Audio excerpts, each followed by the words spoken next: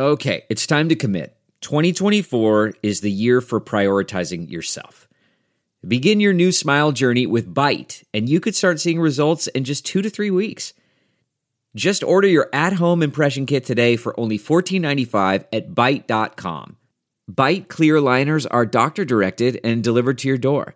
Treatment costs thousands less than braces, plus they offer financing options, accept eligible insurance, and you could pay with your HSA, FSA. Get 80% off your impression kit when you use code WONDERY at Byte.com. That's BYTE.com. Start your confidence journey today with Byte. Welcome to Money for the Rest of Us, a personal finance show on money, how it works, how to invest it, and how to live without worrying about it. I'm your host, David Stein, and today is episode 140. It's titled, How Climate Change Could Impact Your Investments and Your Life. In December 2016, President-elect Donald Trump said on Fox News regarding climate change that, quote, I'm still open-minded. Nobody really knows. Look, I'm somebody that gets it, and nobody really knows. It's not something that's so hard and fast.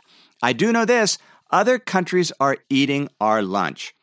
Trump also mentioned he was studying the Paris Accord, the global climate agreement signed by 194 countries and ratified by over 100 nations that seeks to hold the increase in the global average temperature to well below 2 degrees Celsius. According to the agreement, each country will determine their respective non-binding level of contribution to reduce greenhouse gas emissions. Trump says he doesn't want the Paris Agreement to put the U.S. at a disadvantage relative to other countries. I'm not sure what Trump's threshold is for really knowing something is absolutely certain, but if the standard of really knowing is 100% confidence with no qualifiers or room for doubt, then nobody really knows anything. Chuck Klosterman, in his book, But What If We're Wrong, points out that nobody really knows even when it comes to something as seemingly uncontroversial as gravity. Klosterman quotes author and theoretical physicist Brian Greene, who says, there is a very, very good chance that our understanding of gravity will not be the same in 500 years. In fact, that's the one arena where I think the most of our contemporary evidence is circumstantial, and that the way we think about gravity will be very different. Greene explained that for 200 years from the days of Isaac Newton until the early 1900s, there was no change in the consensus view regarding gravity. That's when Albert Einstein radically changed the perspective on gravity from being just a force to a warping of space and time. Now quantum mechanics is having an impact on how we describe gravity, and some scientists suspect gravity might not even be a fundamental force, but an emergent force. Greene says, so I do think, and I think many would agree, that gravity is the least stable of our ideas and the most ripe for a major shift. Philip Tetlock writes in his book Super Forecasting, in science, the best evidence that a hypothesis is true is often an experiment designed to prove the hypothesis is false, but which fails to do so. Scientists must be able to answer the question, what would convince me that I am wrong? Scientists test their hypotheses by collecting data and then use their senses to evaluate and interpret the data to see if it disproves the hypothesis. The activity of science is a continual refutation of nihilism, which is the belief that life has no meaning. This is from the book Science Before Science by Anthony Rizzi. Scientists continually trust that the world is understandable, even more that it is understandable by us, is what Rizzi says. Now, Trump is correct that nobody really knows when it comes to climate change, just as nobody really knows for certain when it comes to most things in the world, even gravity. So where does that leave us regarding climate change? To the best of scientists' understanding, based on their leading hypotheses, which have been tested and not yet proven wrong, using data they collected and then interpreted with their senses, each of the last 3 decades have been successively warmer at the Earth's surface than any preceding decade since 1850. That was the conclusion detailed in the Intergovernmental Panel on Global Climate Change 2014 Synthesis Report. The report states, the period from 1983 to 2012 was likely the warmest 30-year period of the last 1,400 years in the Northern Hemisphere. The globally average combined land and ocean surface temperature data, as calculated by a linear trend, show a warming of 0.85 degrees Celsius. The range is somewhere between 0.65 and 1.06 Celsius over the period from 1880 to 2012. When multiple independently produced data sets exist. When the report uses the term likely, they assign a 66% to 100% probability of it being true. That means they don't really know with complete certitude. Other qualifiers in the report include virtually certain, which they assign a 99 to 100% probability, and very likely, in which they assign a 90 to 100% probability, and finally, extremely likely, which they assign 95% to 100% probability. The report states that anthropogenic greenhouse gas emissions, I had to look up the word anthropogenic, it means caused by human activity. So these anthropogenic greenhouse gas emissions have increased since the pre-industrial era, driven largely by economic and population growth, and are now higher than ever. This has led to atmospheric concentrations of carbon dioxide, methane, and nitrous oxide that are unprecedented in the last 800,000 years. Their effects, together with those of other anthropogenic drivers, have been detected throughout the climate system and are extremely likely to have been the dominant cause of the observed warming since the mid-20th century. In other words, the scientific consensus is there is a 95 to 100% probability that the majority of global warming is the result of human activity. Evidence of this warming is unequivocal according to the report. It includes diminished levels of snow and ice, rising sea levels, and an increase in the frequency of extreme weather events, including heat waves, droughts, and heavy precipitation events that cause flooding. Of course, as Trump says, nobody really knows for sure, and many Americans seem to agree with him. A 2014 survey in 20 countries by UK market research group Ipsos Mori found that the United States came in last in terms of the percentage of respondents, 54% who believe that climate change we are currently seeing is the result of human activity. Only 54%. The next lowest countries were Great Britain and Australia at 64%.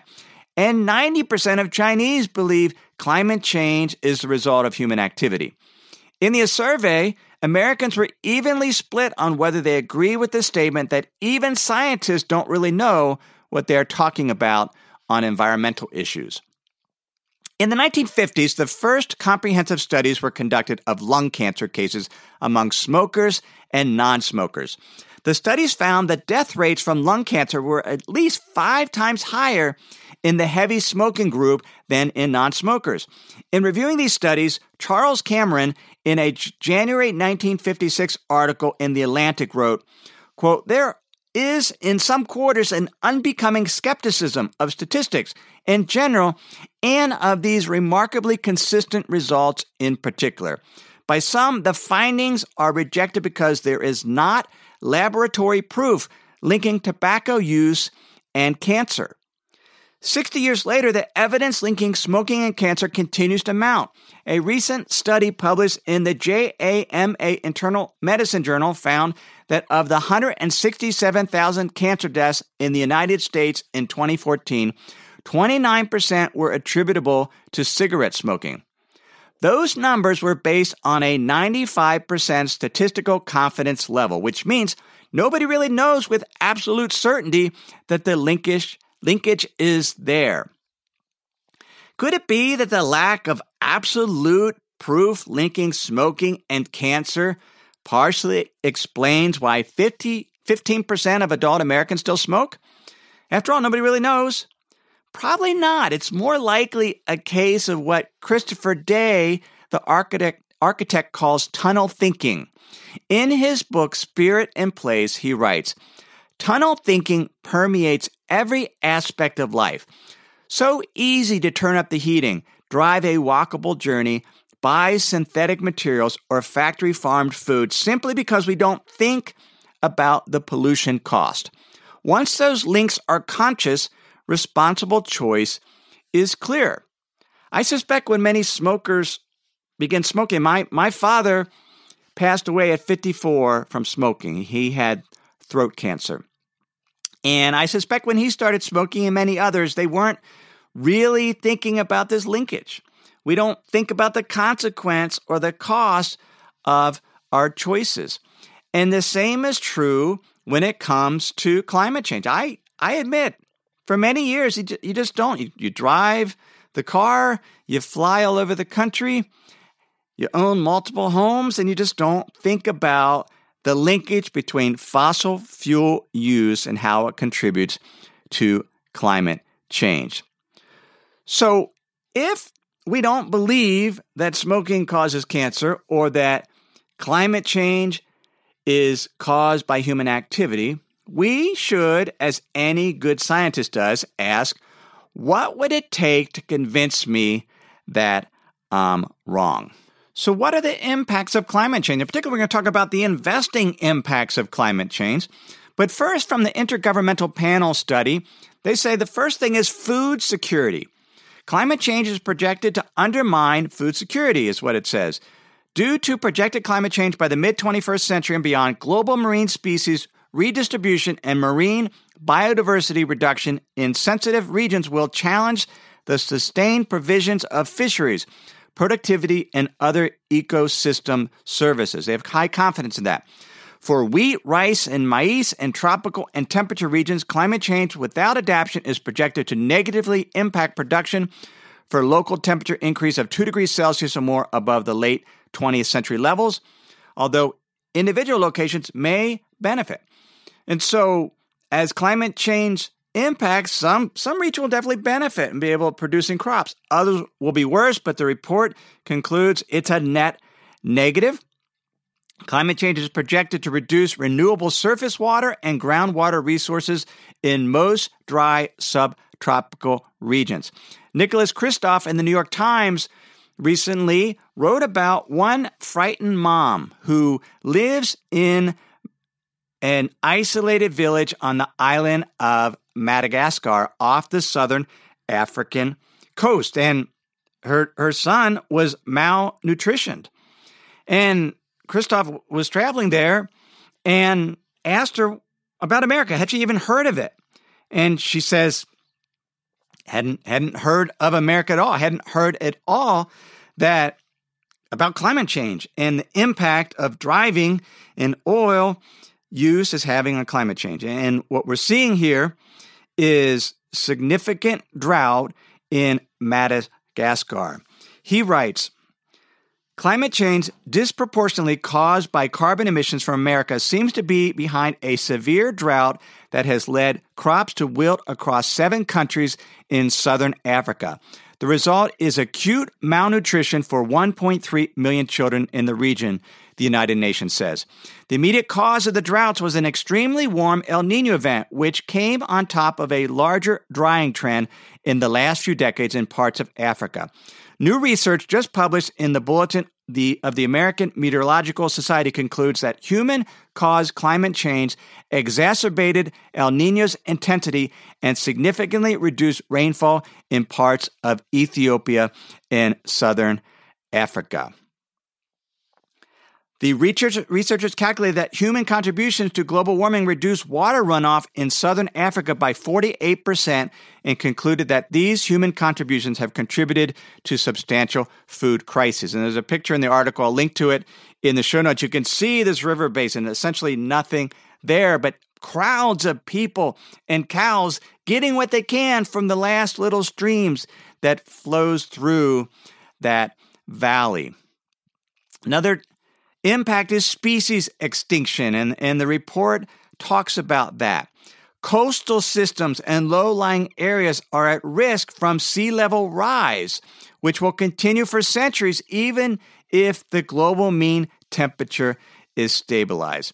And finally, there's economic impacts. In urban areas, climate change is projected to increase risk for people, assets, economies, and ecosystems, including risks from heat stress, storms, and extreme precipitation, inland and coastal flooding, landslides, air pollution, drought, water scarcity, sea level rise, and storm surges. Similar effects for rural areas. And in terms of food supply, food security, infrastructure, agricultural incomes, and they have high confidence that those things are going to be there. I first did an episode on climate change about a year ago, episode 87, Is This Normal? And I was prompted to do so again from an email I got from Nolan, who is a longtime listener and a member of the Money for the Rest of Us Hub. He sent me an essay written by Alex Steffen. It was published on Medium. Alex Steffen is a futurist concerned about the economy. I had not heard of him, but he wrote a pretty compelling essay, a bit strident. I mean, he's has very, very strong opinions. He writes, "This means we must limit the total amount of carbon dioxide and other greenhouse pollution we put into the sky. We have to meet a carbon budget. To meet that budget, we have to radically cut greenhouse gas emissions, burning way less oil, coal, and gas in the next 2 decades, and set the global economy on a steep path to zero emissions. Here's the blunt reality," he writes. "The pressure to cut emissions and respond to a changing climate are going to alter what we do and don't see as valuable. Climate action will trigger an enormous shift in the way we value things. If we can't burn oil, it's not worth very much. If we can't defend coastal real estate from rising seas or even insure it, for that matter, it's not worth very much. If the industrial process a company owns exposes them to future climate litigation, it's not worth very much. The value of those assets is going to plummet inevitably and likely soon." Now, what he's referring to is a carbon bubble, the idea that we have these assets that are valued, assuming we'll be able to extract all the oil that's in the ground, that seas will not rise, that there won't be any type of financial impact on these assets from climate change. And if we realize that there is going to be an impact, then their value will plummet. As I went looking for other sources on this idea of a carbon bubble, I came across a speech by Mark Carney. He's the governor of the Bank of England. This was a speech to insurers.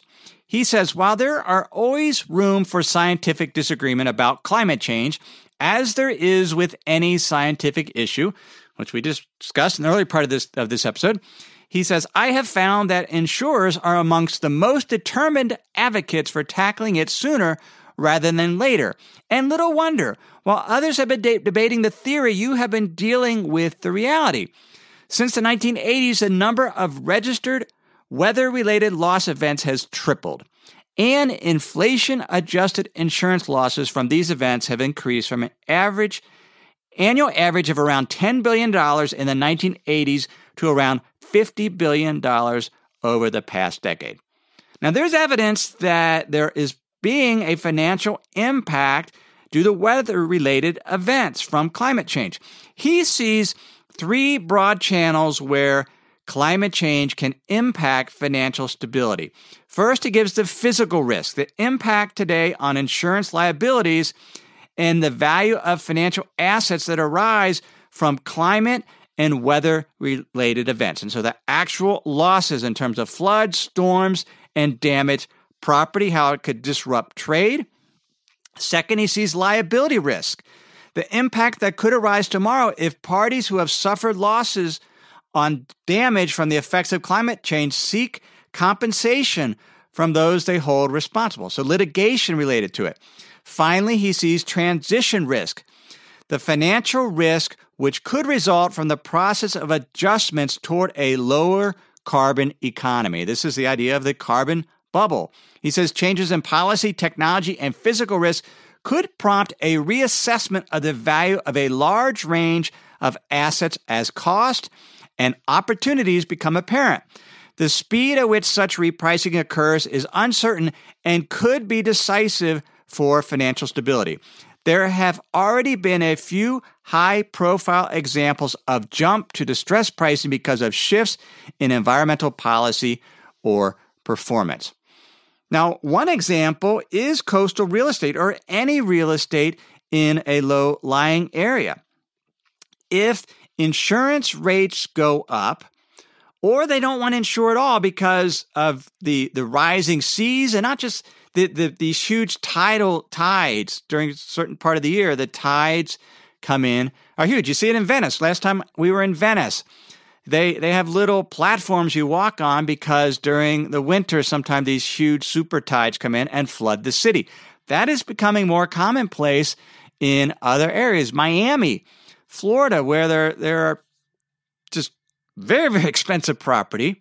If we get to the point where insurers are unwilling to insure, or the federal government starts charging market rates for flood insurance, because flood insurance is based on this concept of 100-year flood, and then they're set up that way. But if the floods become more severe, then they have to reassess the rates. And government accountants already looked at and determined that the federal government is providing a huge subsidy in terms of this flood insurance. They're not charging market rates, and you can't get a mortgage in a flood zone. And if the flood zones are expanding as they sort of reassess and the rates go up, then the value of that real estate becomes much less, because if you can't insure, that's going to be a definite trigger. Now, the impact of storms, rising seas on property values and insurance rate, that seems inevitable whether climate change is solved or not, whether governments and policymakers get together and solve that. Those are impacts that are going to be there. What is unclear is whether policies are put in place that limit the amount of oil being taken out of the ground, in which case the value of energy companies is going to be severely impacted by that. That's unknown. Carney says if the transition is more gradual, if there's more transparency, then hopefully you don't have a disruption to financial stability. But it especially when you listen to the rhetoric of Trump, it's unclear whether there will ever be anything like a carbon budget or cap and trade system. So the bulk of at least for now, the investment impact seems to be the financial impact related to the consequences of climate change, not the consequences of policies trying to solve climate change. Now, what can you do personally? The thing that I did, because I don't know what government's going to do, I think climate change is real. And so I feel I can't have tunnel vision and ignore the consequences of my actions. And so what I did is I looked at how much carbon dioxide am I using. I went to a carbon calculator and I calculated to see. I went to its personal it's called carbonfootprint.com. And all the links I've shared in today's episode, I've had a number of different links and sources. You can get those in the show notes for episode 140 at moneyfortherestofus.net. Also, please sign up for my Insider's Guide, and I'll email those links to you right after the episode's released, and a summary article that covers what we covered in that week's episode. You can sign up for that Insider's Guide. It's free at moneyfortherestofus.net, or if you're a U.S.-based listener, text the word insider to the number 44222. So I used the calculator at carbonfootprint.com, and I figured out how much CO2 in terms of heating the home that we used to own in Rexburg, Idaho. We sold, we moved out to our farm to see what we were spending there. We were spending 15.5 metric tons of carbon dioxide in that home in Rexburg. When we sold, it was incredibly inefficient, about 1,800 square foot home, electric heat, very, very inefficient. Then we moved to the farm. We used about 12.2 metric tons of carbon dioxide there. And now we sold that and we moved to an even smaller home, more energy efficient, 9.5 metric tons of carbon dioxide. But just measuring to know what you use and then see if you can reduce it. It's kind of a game. Travel. When I traveled, I estimated that I expended with all my flights when I was investment professional 18.9 metric tons of carbon dioxide, typical per year. Last year, about 3.62 metric tons of CO2. And I didn't take that many trips. And so travel is certainly also an impact. Well, we have to measure it and think about the consequences of the choices we make. By living near downtown, we can walk to a lot of restaurants instead of driving 26 miles round trip to the grocery store like we used to do out of the farm. But we have to take personal responsibility because, frankly, to wait for the government to do something, given half the country, only 54% of the country believes that in the U.S. that humans actually cause climate change, and the fact that we're never going to know for sure. All we have are the probabilities. The probability says humans have an impact, in which case we can't have tunnel vision. We have to take personal responsibility. So that's episode 140. Mention you get show notes at moneyfortherestofus.net. Everything I've shared with you in this episode has been for general education only. I've not considered your specific risk profile. I've not provided investment advice. Simply general education on money, investing, the economy. Have a great week.